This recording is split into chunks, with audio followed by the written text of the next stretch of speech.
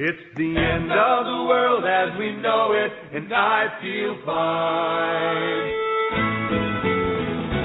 That creative starts with an earthquake, birds, snakes, and aeroplanes. Many fruits and not afraid. I have a routine, listen to yourself, third world with its own needs. Loving to your own head, beat it up and actually got no sleep. The ladder from the clatter with the fear, fight down, heights, fire in a fire, resistance to southern gangs, and the government for hire in the combat site. Like there wasn't coming in a hurry, the fury beat it down your neck. Between the border, trap the jump, pay the problem with that low plane, fine, then upflow, overflow, population corner, people in a loose, secret devil, world in your own needs. Your heart, tell me that the richer and the reverend was the right. Use patriotic plan, fight right, my feelings, quit inside. It's the end of the world as we know it. It's the end of the world as we know it. It's the end of the world as we know it, and I feel fine. Welcome to the Doom and Bloom Hour with medical preparedness experts Dr. Bones and Nurse Amy. Your source for information on how to succeed if everything else fails. And now, your hosts, Dr. Bones and Nurse Amy. It's the end of the world as we know it. It's the end of the world. In the dark heart of the city, a mysterious figure known as Dr. Bones. And Nurse Amy. Yes, we are still here in South Florida. We got stuck because of Nestor. You know what's funny, honey? Every single time we want to leave, either right after we leave or just before we leave, a hurricane stirs up. That's right. And I joked yesterday to someone in a store. I said, oh, we're going to go up to Tennessee. I sure hope you guys don't have a hurricane while we're gone. We always seem to. And then we got home, and you turned on the television, and there was this big radar disturbance in the Gulf. Nasty. In the Gulf. And you said, look, honey, and I thought you were showing, like you were joking with me, and you were showing me something from like years ago. Oh, ha, ha, ha. I said, you were like, no, it's real. There really are storms all over Florida. So it kind of trapped us down here in South Florida. But we're going to leave soon. Anyway, this is the Hour of Doom and Bloom. That's right, ladies and gentlemen. Welcome to the Doom and Bloom Survival Medicine Hour, a canyon of caring in a careless and cranky world. It's a little cranky because of the storms. That's right, mostly.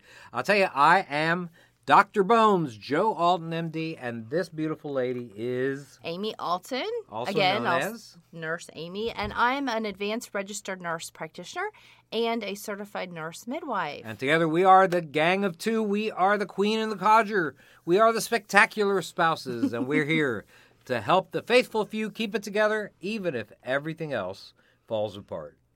Friends and neighbors, have you been injured in an accident with a geriatric giraffe? That's terrible. I know how bad those geriatric cases can be, since I'm one of the old folks myself. I'll tell you, in any case, our attorney says, don't call us. Call Dr. Bones and Nurse Amy. And listen to this. All information given and opinions voiced on Dr. Bones and Nurse Amy's Survival Medicine Hour are for entertainment purposes only and do not represent medical advice for anything other than post-apocalyptic settings. Dr. Bones and Nurse Amy strongly urge their audience to seek modern and standard medical care whenever and wherever it is available. Absolutely, but when the situation is going south, you got to show the world that you got more sense than the Lord gave a duck and get the training and education that you need. And while you're at it, how about a quality medical kit as well? You need that.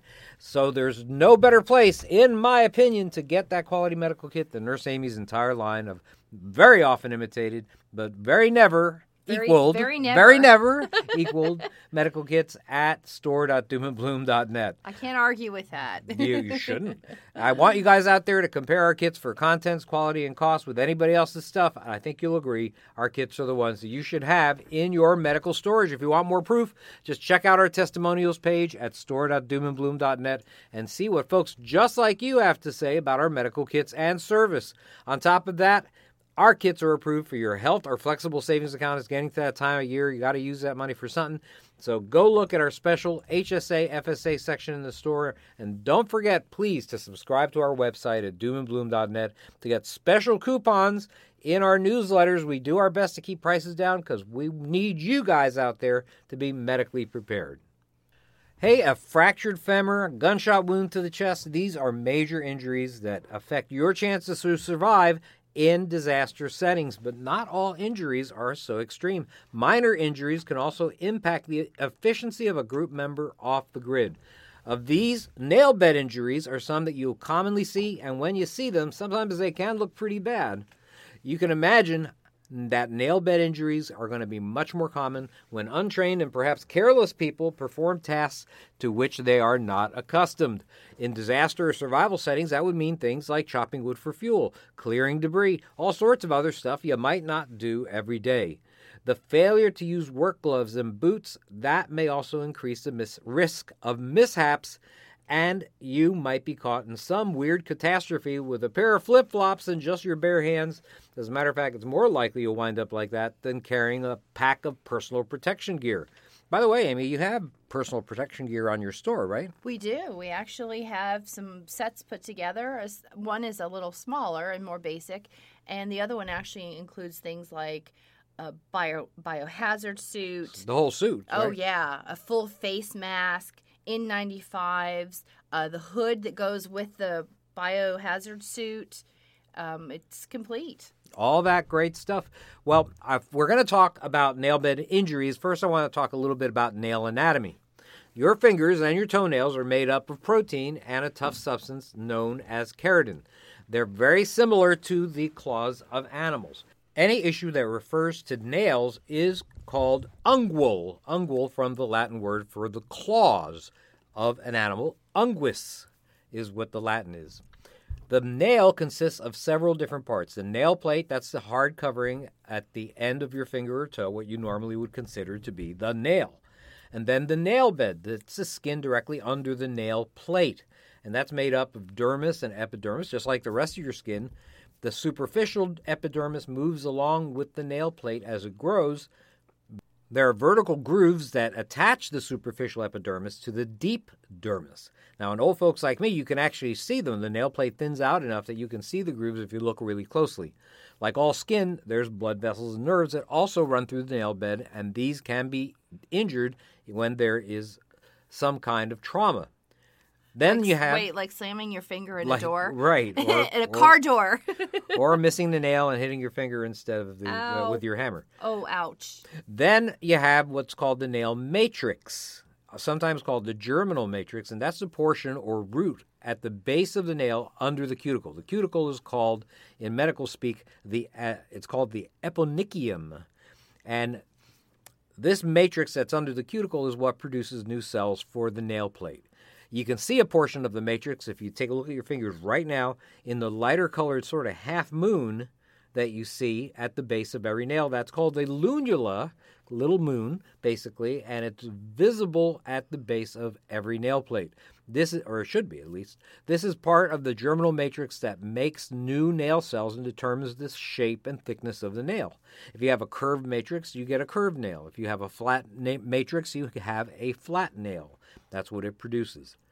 Now, there are different types of nail injuries, amputations and fractures, all sorts of stuff that can be really terrible, but mostly you'll see, more commonly, lacerations. A nail bed laceration is an injury where the nail and underlying tissue, the nail bed, is cut, and this can occur as a result of a knife injury. It could be caused by a crush injury as well, and these wounds are going to bleed pretty well and leave bruising, which could take a very long time to heal. Then you have nail bed avulsions. An avulsion occurs when your nail and your nail bed is pulled off the finger, and that's something that is pretty terrible. You see that when a finger is jammed into a tight space very quickly. It could be caused by a lot of different traumatic injuries. This injury is very painful, so much so that it's been used as a form of torture. I was just going to say, you see it on movies. Yes. In action movies, when they want to get information out of someone. Right. You're exactly right. And that's exactly the kind of action I don't want. Ow. I mean, really. And then there's the subungual. Remember, ungual refers to nails. Subungual hematoma. And when bleeding occurs under the nail plate, it's often trapped and it accumulates under the nail plate where the nail bed is. And what it does is it forms a hematoma, basically an accumulation of blood. And it's the classic result of what you said was the finger smashed in a door. Right. Or again, like you said, with a hammer. The hammer missing the nail and hitting your finger. Instead of the nail. Yes. You can expect throbbing pain and some bruising when this happens. And when a significant amount of blood accumulates, it actually lifts the nail plate right off of the nail bed. It's like a pocket that's a big of issue. blood because it doesn't have anywhere else to go. Exactly right. And so it exerts pressure on the least resistance, which is going to be the nail bed. In normal settings, an X-ray is often performed to rule out a fracture of the finger. You're not going to have modern medical technology like that available off the grid, though, so you got to figure out what's going on. There are some procedures you can perform with a good medical kit and supplies. In the case of a laceration or an avulsion, well, what you can do is you can numb the area with local anesthesia if you have it and do what we call a digital block. We actually have an article on how to perform a digital finger block on the website at doomandbloom.net. Make sure that you check that out. If you can get a hold of some lidocaine, some local anesthesia, it is a good way to be able to work on a finger, figure out what's going on, and be able to take care of it. Now, what you should always do when there is the nail bed injury is you clean the nail bed thoroughly with an antiseptic, flush out any debris if you can. You paint it with an antiseptic like a betadine, povidone iodine solution, or some other antiseptic solution, chlorhexidine. I think Hibiclens is the brand name for that. And you can start. You want to cover the exposed and very sensitive nail bed with some kind of dressing, and usually a non-adherent dressing, also called a telfa dressing, is going to be the best. You can make your own non-adherent dressing using petroleum jelly and sort of mixing that up, making a sort of mushy kind of gauze, and putting like that as a covering, layer. As a protective covering. Exactly.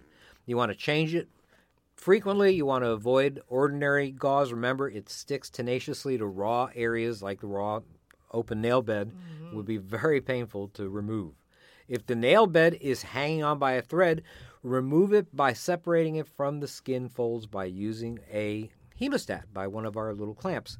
You can consider placing the avulsed nail bed on the nail itself as a protective covering. If you can't use an actual telfa dressing or a petroleum jelly dressing, you can't do it, well, at the very least, you can take the nail plate and place it on the nail bed as a protective covering. So that's the same concept of when you pop a blister, a large blister. Of course, you don't want to pop small blisters.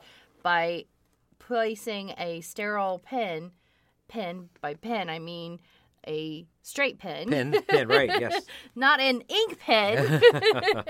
or the tip of a scalpel, very, very tiny, and just putting a little hole into the side of blister and letting the top of the blister skin come down.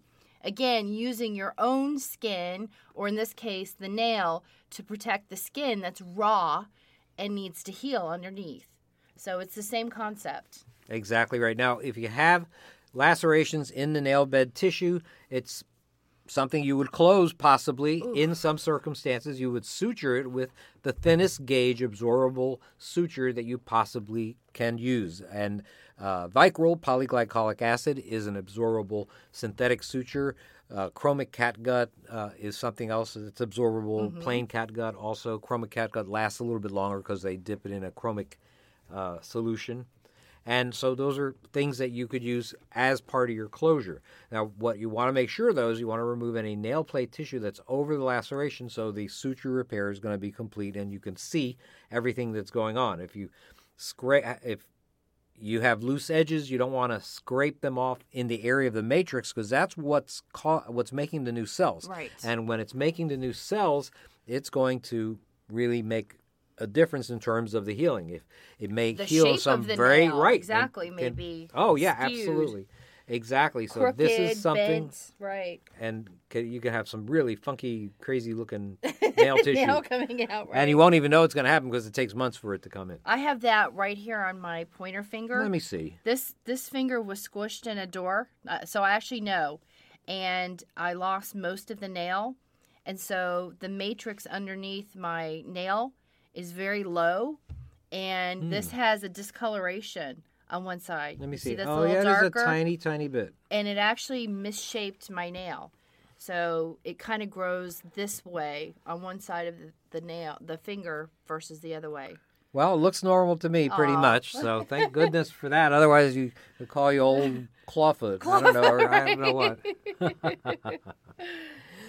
All right, so anyhow, what you're going to want to do once you are done closing that and covering it up, you want to put a fingertip dressing on. There are a lot of digit kind of dressings that'll cover that up. Some will stabilize the digit with a finger splint, which we have finger splints in a lot of our kits to protect it from further damage. Of course, a contaminated wound is going to require antibiotics, probably a option that you're going to want to use, and maybe a tetanus shot as well. That would make a lot of sense. Now, if you are treating not a avulsion or a laceration, but a hematoma, subungual hematoma, well, that's something different. If a crush injury causes a bruise, that's known as a ecchymosis. That's what we call a bruise in medical speak. It's going to be painful, but usually just for a short time. So if you only have just a little bit of blood under the nail bed, some ibuprofen, some pain meds probably would be just fine. A hematoma, however, if you have a good accumulation of blood under the nail plate, well, that's going to continue to be painful even several hours after the event, maybe even more. A bruise is very likely to appear brownish or blue, but if you have a hematoma, that's going to be a bluish-black color. Now, in a significant hematoma, some people suggest a further procedure called trephination. And in this instance, a very fine drill or a red-hot 18-gauge IV needle or even just a paper clip is used with some heat to make a hole in the nail plate large enough to drain the blood out of the hematoma and relieve the pressure from under the nail. And, of course, that would help relieve some of the pain. It shouldn't be too painful if you don't go too deep with your paperclip or your 18-gauge needle. Now, this is very important, by the way, to avoid damage to the nail bed, because if that's the case, it looks like you have that much fluid under there that you just can't get it off. Maybe if it covers more than 50% of the nail, well, oftentimes they recommend removing the entire nail plate in that situation, short, of course, of the nail matrix. So you have to keep your finger clean. You got to keep it dry, splinted, bandaged for a minimum of 48 hours after you do that. Most inexperienced medics should avoid this procedure altogether if they can, except in the most severe cases, or if there's just no help going to be coming because the pain, well, if you leave it alone, it probably will decrease over time, even if you do nothing. Now, it's important to know that damage to the base of the nail, or in other words, the germinal matrix, could be difficult to completely repair. Future nail growth, as Amy notes here, although I don't really see it doesn't look that unusual to me, well, thank you. goodness. You know what? It happened probably when I was maybe 16 or 17. Oh, that was a little while ago. That was last year. When I had my first car, it was a Camaro, a 76 Camaro, and those doors were solid metal. Heavy. And you closed your door on your finger? Yes. Oh, my Lord. Yeah, so we're not talking about, like a cheap plastic lightweight door. No. This was like slamming a hammer on it. Crazy, baby. And by the way, my finger was stuck. I actually had to open the door handle to get my finger out. Wow. It was crushed. Yeah. Ooh, okay, well, as I said, those things can happen, and they can cause all sorts of issues. So anyhow, future nail growth can be deformed, and in situations where there's modern medical care, you oftentimes call in a hand surgeon. There are actually specialists that do surgery only on hands, and they give the injury the best chance to heal appropriately by picking the right surgical procedure. But even then, there's a higher incidence of issues with ingrown toenails, ingrown fingernails, things like that. And a completely torn-off nail, or a nail that you had to take off yourself, that's going to take about 4 to 6 months to grow back. So remember, don't try this at home, folks, if there are qualified medical professionals available to evaluate and treat the injury. Hey, do you have an idea for a show topic? Do you Hey, there you go. Want to ask us a question? Do you want to just talk to the geezer or the goddess? Well, don't you wait, Nate. Send us an email or sign up to connect with us in these many ways. Absolutely. You can write to us by email at drbonespodcast@aol.com. That's pretty easy to remember. This is Dr. Bones, and we're doing a podcast. Dr. Bones podcast. And again, AOL. Someone says, how come you still have AOL? Well, that's I know. what we had in the beginning. It's what we know. We've had that since the early Gmail's 90s. all like messed up when they give you responses and stuff. Anyway, I know how to work it. It works great. You can also find You really us. know how to work it, baby. I do, yes. Twitter. We have a Twitter at Prepper Show. We have an Instagram, and that's super long. That's Doom and Bloom Medical. So there'll be 2 M's between the M on the Bloom and the M on the Medical. So don't forget that. Also, we have Facebook. We have a page, Doom and Bloom. We have a group, Survival Medicine, Dr. Bones, and Nurse Amy. And I think that's the YouTube channel. Oh, You can find that by looking up Dr. Bones and Nurse Amy also, or just looking up Doom and Bloom. We'll pull it up also. We have lots and lots of videos, educational videos, informational videos, demonstrations.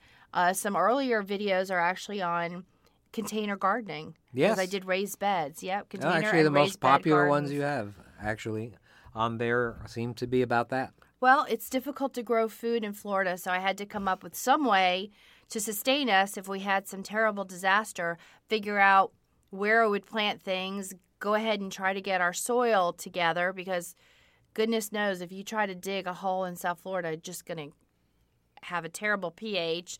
There's like no nutrients. I don't know how anything grows. We can't even grow normal grass here. What do we call this? Crabgrass?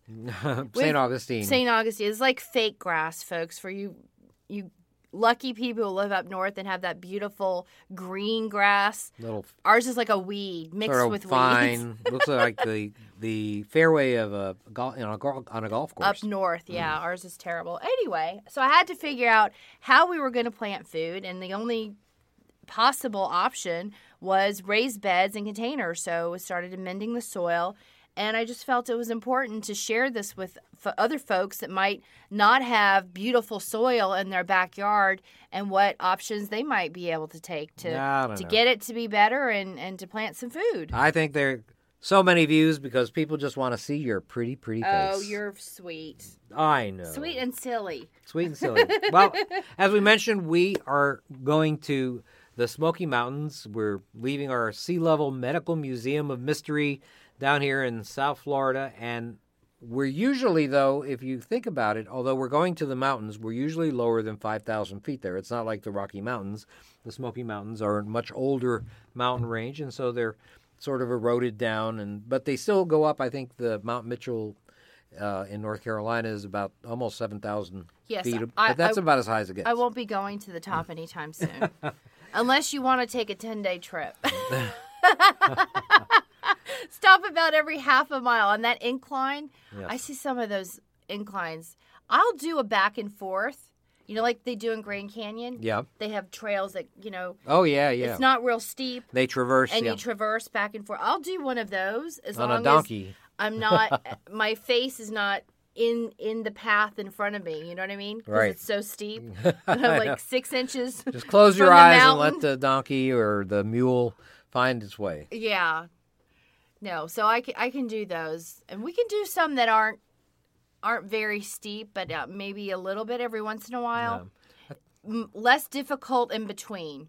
Just got to catch my breath. But we've done some good hikes in that area. Now I think our place 6 is about. miles we did once. What do you think our place is? Gatlinburg is at 1,800 feet above sea level. How high is our house? Probably 3,000 then, I would think. I would think, yeah, because we seem pretty high up above the city. We can see the whole city of Gatlinburg. That's right. From our house. So doing this and going up to maybe 3,000 feet or maybe taking a hike in one of the higher elevations, we'll go up to maybe 5,000 feet. And the change in altitude really doesn't do a lot to us physically. I mean, usually we tolerate the change in altitude from going to sea level, going up to 5,000 feet, pretty good. But once you hit 6,000 feet, 7,000 feet, 8,000 feet or more, you really run the risk of altitude sickness, especially if you're making a very rapid ascent. Mm-hmm. And a lot of people do. If they go skiing, they'll go maybe from South Florida to Colorado somewhere and wind up in Vail, where you're at 8,500 feet above sea level. Right, within just a few hours. And you start feeling sick. There's a journal called the Proceedings of the National Academy of Sciences. It reports that 33.5% of the population lives below an elevation of 100 meters above sea level. That means that in any major disaster, most people that are getting out of Dodge are probably going to be heading for higher elevations. And so there's a possibility you might have to abruptly relocate from a home at sea level to a bug-out location well into the mountains. The experts recommend, the funny thing is the experts recommend no more than 1,000 feet increase in altitude a day. That seems so unlikely to happen if you're hitting the road in a vehicle, especially if you're bugging out if you're hitting the road because of some survival setting or disaster. I mean, maybe on foot you can make 1,000 feet in a day without too much trouble. But I mean, you can do it with. It might be hard. It might be harder, actually, is what I'm trying to say. Yeah. It might be harder to do it on foot. 1,000 feet takes us about 10 minutes to get from Gatlinburg to our place In a car. And we go up more than 1,000 feet. Right. So anyhow, many people adjust to changes in climate and altitude very, very easily. No big deal. Others don't. The rapid change in elevation could cause altitude sickness, or what they call also acute mountain sickness, or AMS. A certain amount of oxygen is needed to maintain the body physically and mentally as well. The availability of this oxygen is less as the air pressure decreases at higher elevations, and that leads to a deficit of oxygen in the blood, also known as hypoxemia, and that's a major issue in mountain sickness. It occurs most commonly once you hit about 8,000 feet above sea level, although some people do experience symptoms a little bit lower. At present, there's not a lot of hard data that predicts exactly which flatlander in your party is going to be developing symptoms. As I mentioned, the speed of ascent and the altitude that's reached at the end are general factors, but you might have somebody who you consider to be the strongest member of your group be the one most affected, most sick from the altitude sickness. The effects of the condition, well, they're more noticeable with the exertion caused by traveling up by foot. And if you have to really go up fast, you will notice that because you're doing a lot of exertion at the same time. Most will improve with rest, though, if you can just stop and rest from time to time. And that will slow down the actual ascent and give you a better chance to become acclimated to a higher elevation. However, if you don't, complications can develop that rapidly become life-threatening. Now, before I sound too alarmist here, it's perfectly normal to have some symptoms as a result of a change in altitude. They may include things like hyperventilation. You might breathe a little faster. You may urinate a little bit more. Increased urination is something you'll see. You may have trouble sleeping. Some people have what's called periodic breathing at night, and that's when you are asleep and it wakes you up and you feel like you missed a breath somehow. And you have to take a little deeper breath inside, and that's called periodic breathing. It's also likely associated with restless sleep as your body tries to regulate itself and adjust its normal pattern. That happens to me sometimes. Now, the typical victim of altitude sickness is going to present to you with hopefully mild symptoms, and usually within 8 hours or so of reaching a certain elevation, whatever that critical elevation is for them to start having symptoms. They're going to resemble somebody that has a hangover or a case of the flu, but without the associated fever. So they're going to look like they have a flu and feel like they have a flu minus the fever. You can expect to see fatigue. You can problem sleeping. Some of them are going to be dizzy. Some are going to have headaches. That's very, very common with altitude sickness. Some people will get nauseous. Less commonly, they may vomit. Lack of appetite. The fast heart rate may sometimes go along. It usually goes along with fast breathing. So if people are breathing fast, you can expect them to have a relatively fast heart rate.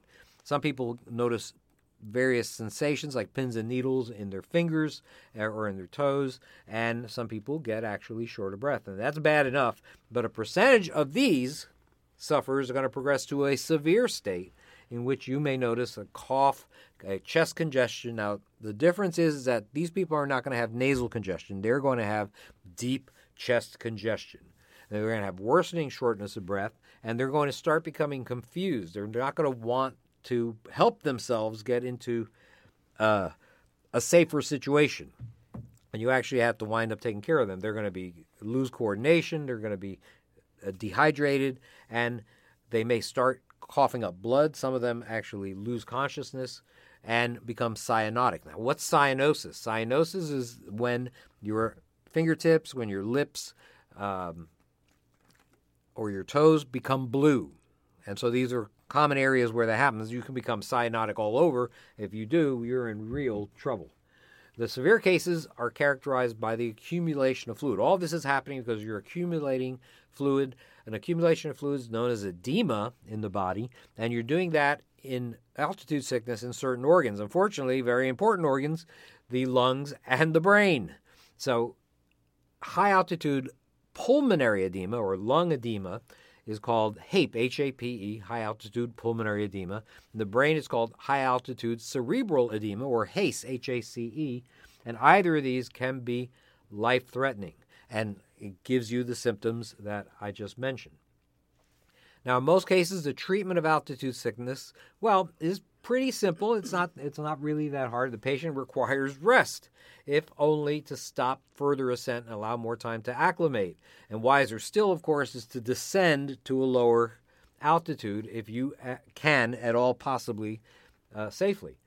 If a lack of available oxygen is a problem with rapid rises in altitude, it makes sense to have maybe one of those portable canisters. We have some of those as part of your medical supplies. And in certain studies that have been done, just a little bit of supplemental oxygen has a result of reproducing the effects of descending to a lower altitude. So it's good to have a little supplemental oxygen. You don't have to get a big canister. They come in small canisters. Maybe just even a few minutes of it may be helpful. Of course, it'd be great if you had a lot more. Medication that's commonly used for both prevention and treatment is the prescription drug Diamox, also known as acetazolamide. And that is a diuretic. It has an effect which speeds the elimination of excess fluid from the body. Remember, that's what's happening as you're accumulating fluid, and it sort of helps you urinate more, and so you are eliminating some of that extra fluid. So it helps prevent the accumulation of fluid in the lungs and the brain.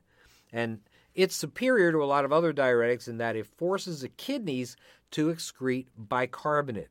If you can eliminate more bicarbonate, the blood becomes a little more acidic. And if you acidify the blood, it stimulates ventilation. That increases the amount of oxygen in the body. You're taking in more. Now, this effect may not be immediate, but it's going to speed up recovery from the altitude sickness or acute mountain sickness. Now, it should be noted that acetazolamide is a prescription medication, but you shouldn't have any problems having your physician prescribe it if you let them know that you're planning a trip to high-altitude areas. If you are doing that on a regular basis, you should be able to get a prescription. Your doctor will be able to determine the right dosage for you. Usually it ranges from 125 milligrams twice a day to 1,000 milligrams twice a day. That is a really high dose, I think. 125 usually works fine for almost everybody. The average is 125 to 250. Now, some side effects if you take this drug include a weird taste in your mouth. Some people get tingling in the fingertips. Yes. Been there, done that. Yeah, so you had some of those symptoms? Yes. The Diamox. Did you have any other symptoms? Where was it that? Oh, weird. You just feel out of body. Aha. Yeah, you feel out of body, and then my hands just felt so weird. Tingling, like they were numb almost. Wow. But it was a weird sort of pulsating tingling. It was very strange. Crazy, baby. Yeah, I'm going to have some... We're going to have to be in a really high altitude for me to want to... Know how to do that again? Take that again. Yeah. I mean, it did make me feel better, but those symptoms were weird, and they lasted for a couple days. Crazy. But, you got to do what you got to do. This is a dangerous thing. You can't refuse medicine just because you're afraid your fingers are going to tingle a little bit. If I am having this problem, you have to make sure I take the medicine. That's right, and I will. Cure me, heal me, thy doctor. Heal thyself, nurse. You should be able to do that. Well, anyhow, other medicines that have a beneficial effect include prescription medicines like the blood pressure drug nifedipine and the migraine headache med, and a lot of people know about this, Imitrex. Otherwise known as sumatriptan. And that is those are two of the medicines that are good alternatives if you can't tolerate acetazolamide. Although acetazolamide, to me, is a lesser medicine to both of these. These are pretty strong drugs, in my opinion. Ibuprofen, 600 milligrams 3 times a day, in some people is effective for a mild case. That was a study in 2012 that's suggested using that. And in the worst cases, they use IV steroids like Decadron for people who have edema in the lungs and the brain. Now, once you're down or you have your patient down to more reasonable altitudes, and that's immediately essential if they're having severe symptoms, you can expect the symptoms of acute mountain sickness to subside over maybe 1 or 2 days. It doesn't go away necessarily immediately, but it will go away over time. Now, other than using medications like acetazolamide for prevention, there are simple strategies that will help decrease the risk of altitude sickness. You should choose your route to your retreat so that the ascent is as gradual as possible. Don't attempt more than 2,000 feet of ascent per day if you can avoid it. Ensure that your personnel do not become dehydrated as they ascend, especially avoid the consumption of alcohol. Both dehydration and alcohol intake make things worse. If there's no choice but to make a quick ascent, it's important to monitor members of your party for their hydration status and their response to exertion, as well as the symptoms and signs that I just mentioned. Now, you may also have a handy and compact item called a pulse oximeter on your person if you're the medic. This item it's very small and measures the oxygen saturation level. You just put it on your finger or the finger of the person that you want to know about. And it's a general measure of the oxygen delivery to the body. You check everybody's oxygen saturation level at sea level at the very beginning, and then you monitor it at high altitude. As you go up, the oxygen level naturally decreases. So you have these handheld pulse oximeters. They're commonly used now in the diagnosis of altitude sickness, and they're helpful in both high-altitude cerebral edema and high-altitude pulmonary edema.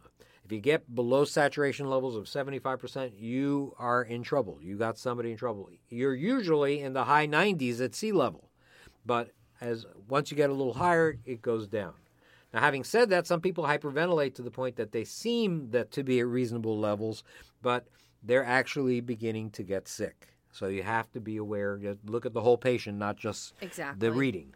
In terms of natural products, well, some people, there's not really much evidence one way or another. Some people say that ginkgo biloba may be helpful in the natural prevention of altitude sickness. A small amount of an extract of ginkgo has been shown to allow the brain to tolerate lower oxygen levels in some research, but we need a lot more data before we can say that is a reliable method of treatment.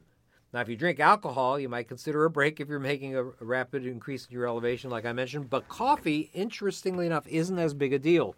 Apparently, if you're a regular coffee drinker, withdrawing from it while ascending may cause you to have a lot of headaches. Aha! So how about that? That makes sense. So don't skip the coffee if you're used to it. So there you go. Hey, we discuss a lot of bacterial and protozoal disease in our latest book, Alton's Antibiotics and Infectious Disease. The whole title actually is Alton's Antibiotics and Infectious Disease, the layman's guide to available antibacterials in austere settings. And thank you so much, you guys. The response in terms of the book has been awesome. And one of the things that we talk about, one of the diseases we talk about how to recognize and how to treat is something called amebiasis. Yep, like the word amoeba. It is a term for a disease caused by a protozoan parasite, a type of amoeba called entamoeba hystolitica, that primarily infects the human bowel but can also affect other organs, most commonly the liver. Entamoeba hystolitica can exist in two forms. It lives as a short life as a mobile parasite that has the ability to invade different organ systems, but then it can start off as a cyst. That's sort of a dormant form that it's not an egg, it's a cyst. It's a dormant form that's able to colonize a patient and then possibly turn into a mobile parasite over time. Amebiasis is very common in a lot of tropical countries, most frequently seen in developing countries. The World Health Organization estimates that each year approximately 50 million people worldwide suffer from some invasive form of amebiasis. leading to about 100,000 deaths. That's a lot. I didn't realize it was that much. Therefore, you have to know how to deal with this situation. And this protozoa is second only to the parasite that causes malaria as a cause of death. So this is something you should know about, and you should know how to treat it. There are a couple of types of amebiasis based on the organs that they attack and their response to different treatments. Intestinal amebiasis, that's an umbrella term for a whole spectrum of intestinal diseases caused by amoeba, including a type of colitis. It attacks the colon, one of the more common forms. It presents with cramping abdominal pain, which can last for several weeks. Wow, that is terrible. As well as a watery and sometimes bloody diarrhea. It's like a kind of almost like a dysentery type look. These people lose a lot of weight. They become dehydrated. This can progress to damage the intestines permanently. Sometimes it even causes ulcerations all the way down in the anal region. It is bad news. Another one is the amoebic liver abscess. That's a collection of pus in the liver, and for some reason, it occurs 10 times more commonly in men than women. I'm not sure why. It's very rare in children, thank goodness. It usually occurs as a separate thing. It's not associated with the intestinal disease, at least not at the same time. So it's interesting that the amoeba seems to attack different organs, and I'm not sure whether it's because it's the form that's involved, whether it's the mobile parasite, also called the trophozoite, or whether it's the cyst, the dormant form. It really is not certain, at least to me. Roughly 80% of people that have the liver abscess will present with cough, fever, dull abdominal pain. When it'll be where the liver is, and that's in the right upper quadrant. You might feel some pain right below the sternum. Also, that's a possibility. Now, if there's an abscess that attacks or involves the diaphragm, which is right above the liver, you might notice some shoulder pain or some pain in the lung area. That is another thing that you can see. The liver may enlarge, by the way, and it can be very painful in an area where there is an abscess. And these abscesses can travel. The abscesses can form in other organs like the lung, the brain, the skin. These are, thank goodness, more rare. Now, to diagnose amebiasis, it's usually confirmed in the microbiology lab. And, of course, you're not going to have that. They usually detect serum antibodies, your immune response to the amoeba, and that can aid in the diagnosis. The problem is that patients can remain positive for years after having an infection. If you spent a lot of time outdoors, you may have had it in the past, and it's hard to tell new from old infections. There are a number of antibiotics that do treat this disease, and off the grid, luckily, there's one that you can get in veterinary form that's fishzole, Fish-Zole, also known as metronidazole. The human form of it is called Flagyl, and that is a standard treatment for this kind of problem. The metronidazole is part of the nitroimidazole family. We talk about that in detail in our book. All the other antibiotics, unfortunately, that are used for this aren't really available in veterinary form without a prescription. Not much help in survival settings, but in normal times, of course, you'll have a lot more choices. Of course, clean, disinfected water, that would prevent a lot of the cases that we see in the third world today. Most protozoal or parasitic diseases like that occur from organisms that live in water. And so that is one of those things. And, of course, there are various ways to disinfect water. The EPA has a number of different ways that they recommend.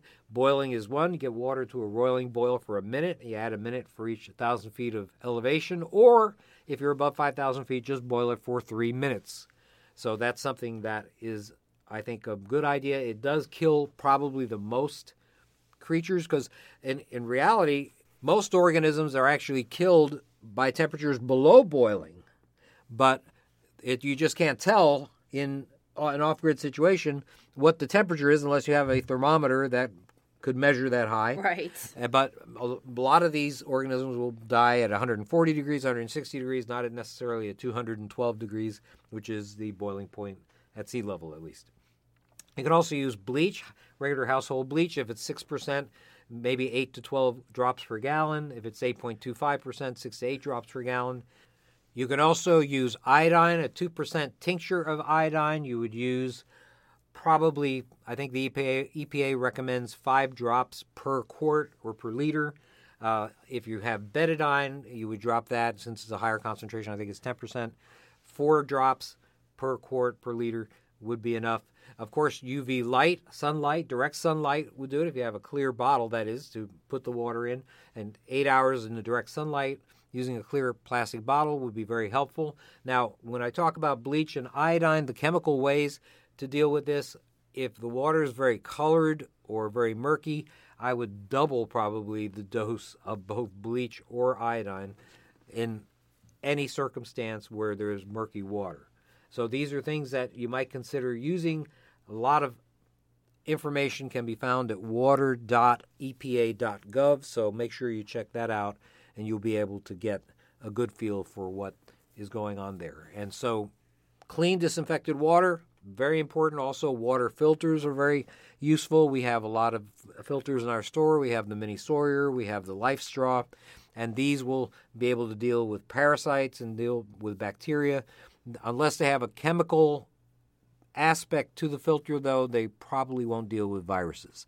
But we're talking about Amebiasis. That's a protozoa. It's a big creature. For a microscopic creature. Comparably to for a a virus, microscopic right? creature, right? So, like a And virus. more complicated. Yes, and more complicated. So, this is what I think you should use. Get yourself a supply of Flagyl, metronidazole, or Fishzole, and have that, and make sure you know how to use one or more of these ways to disinfect water. Very, very important that you know. I think that you should know all of them. That's all the time we have for this week. Thank you so much for listening to the Survival Medicine Hour with Joe and Amy Alton. We'll be back next time.